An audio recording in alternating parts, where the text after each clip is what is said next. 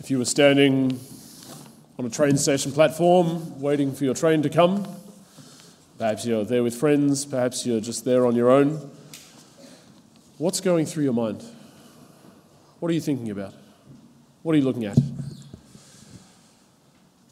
I was travelling on pilgrimage a couple of months ago, and I was standing at a train station platform with about half a dozen of our pilgrims, and one of the pilgrims suddenly noted, they have the cleanest railway lines.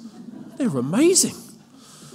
You know, she was just totally awestruck, inspired by how amazingly clean their train lines were. Not full of rubbish, didn't have kind of all this black grime all over it like she's used to in Melbourne.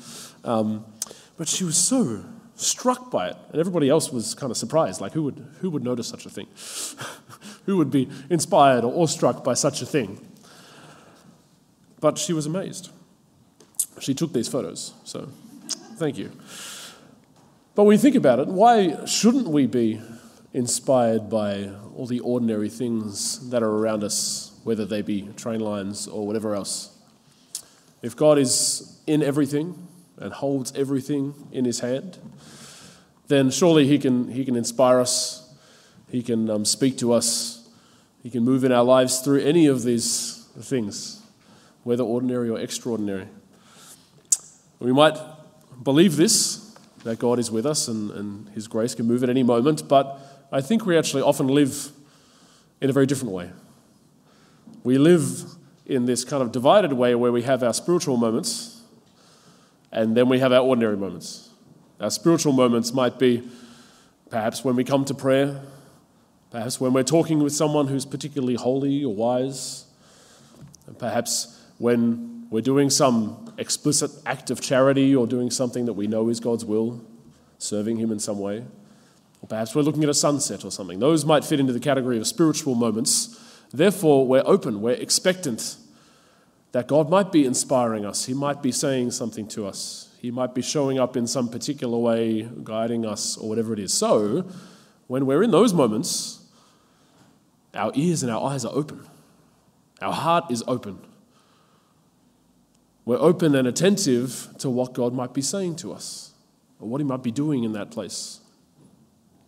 But then we have all of the ordinary moments, which is basically everything else in our lives, most of our lives, whether we're brushing our teeth or just walking down the road or catching a train or paying our taxes or just having a banal conversation with a friend or a co-worker about whatever random stuff. And in those moments, we don't need to have our spiritual ears and eyes open because it's not that likely that God's going to move, yeah? In fact, it's much easier for us to engage with life in that way because then we don't have to spend energy on listening for the voice of the Lord. But if we believe that God can actually move in any of those ordinary moments, then perhaps we're missing out on something. What are we missing out on? And I think the Pharisees were missing out on something just like this in our gospel today, the way that they approach this conversation. They're coming at it in this divided way. They've got the spiritual moments, the God stuff that they do in their lives, of which the Pharisees did plenty. They served the Lord and sought to do his will through obeying all the laws. But then there's the other stuff. And I think they've come at this conversation with the perspective that Jesus is not from God.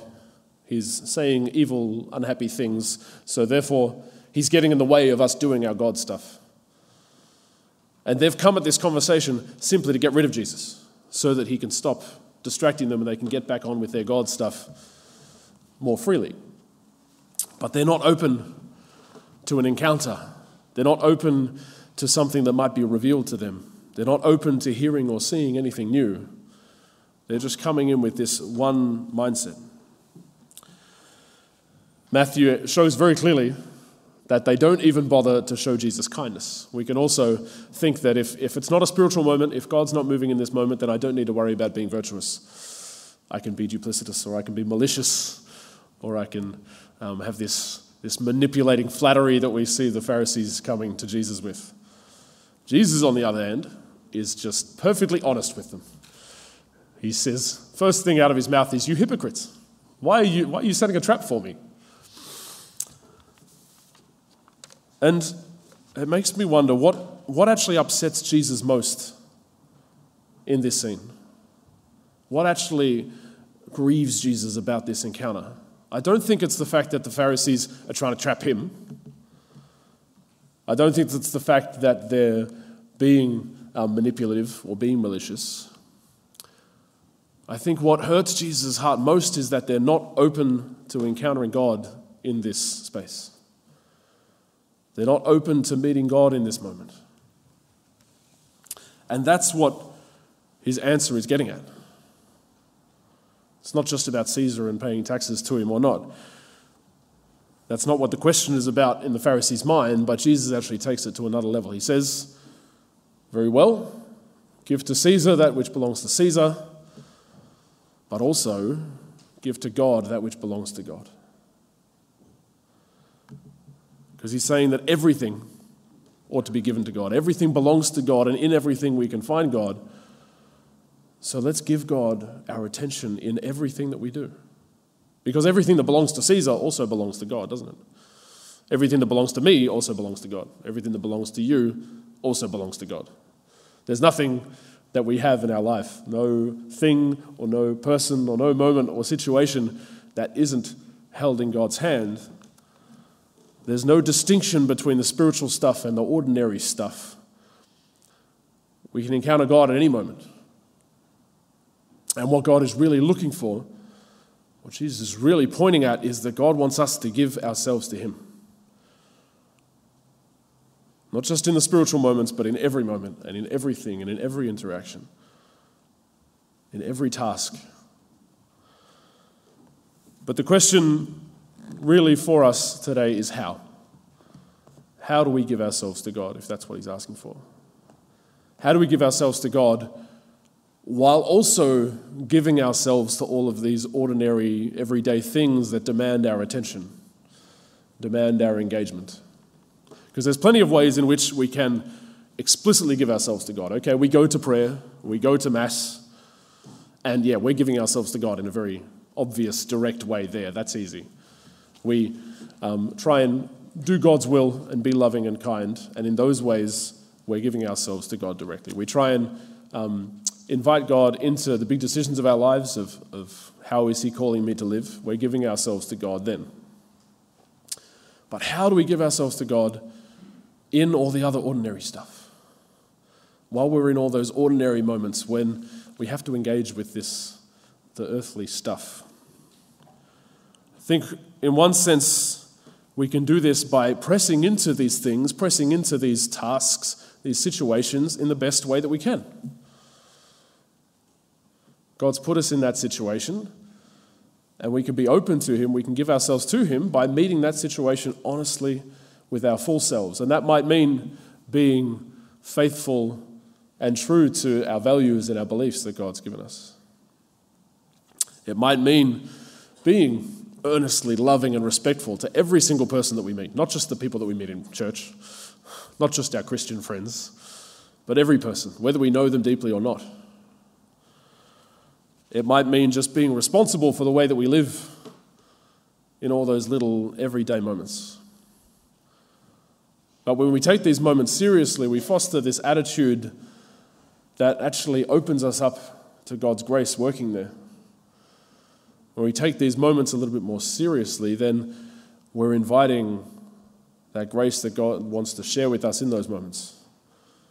Because there's grace at work when perhaps I just tell my partner, I love you, just the same as I do every other day, but it's just the routine that we go through. But no, there's grace at work there, even though it seems mundane and repetitive. There's grace at work when I come into the office and I take a moment to actually greet my co-workers instead of just walking past them silently. There's grace at work when I stand on a train station and I actually open up my eyes and look around me at what's going on. Perhaps the clean train lines, perhaps the other people that are waiting for their trains. But if we believe that God is actually in everything, then it should invite us to this kind of openness, this posture of expectation that we can actually see God moving in our lives. Even if we're not seeing him, that we want to invite his grace to be at work, even in those invisible ways. I just wanted to share a couple more experiences where I had God turn up in totally unforeseen moments, in ordinary moments of my day. One time I was driving along listening to some music, and it was perfectly secular music, probably not the kind of music you would listen to. You would probably call it angry screamo music, but I like that sort of stuff. This was some years ago as well. I was listening to it, and the song was talking about some rather heavy emotions. And suddenly I was struck by people are actually wrestling with these kind of emotions, and people are actually perhaps wrestling for their lives if they're in this kind of feeling of distress. And God had touched my heart in such a way that I couldn't help but pray in that moment for people that were wrestling in this sort of way, who were struggling in that kind of way. And for the next few minutes then, I was interceding and I was praying because my heart had just been wrenched by this with many tears, out of the blue, while I was just listening to random secular music. God called me to intercede in that moment. I don't know who I was interceding for, but his grace was at work there. Another moment, I was riding my bike into university and I'd pulled up at the traffic lights at Camberwell Junction. You might not know Camberwell Junction, but it's a very busy intersection, like one of the busiest, biggest intersections around here. Cars everywhere, people everywhere. It would have been peak hour, early in the morning. Billboards everywhere. Not a quiet, still sort of place. But as I stood there, I was suddenly struck by this feeling of stillness. For no reason. Couldn't explain it. It was very, very clear within my soul. Suddenly I was just feeling this stillness, which I was able to then take to prayer later and lean into with the Lord. But I didn't expect that he was going to turn up in such a random, busy, functional, ordinary sort of place in my life. But my invitation for you is the next time that you find yourself stopped at the traffic lights at a busy intersection, or just going about your day listening to music, or standing on a train station platform, or whatever ordinary thing you might find yourself doing, to open up your eyes, open up your ears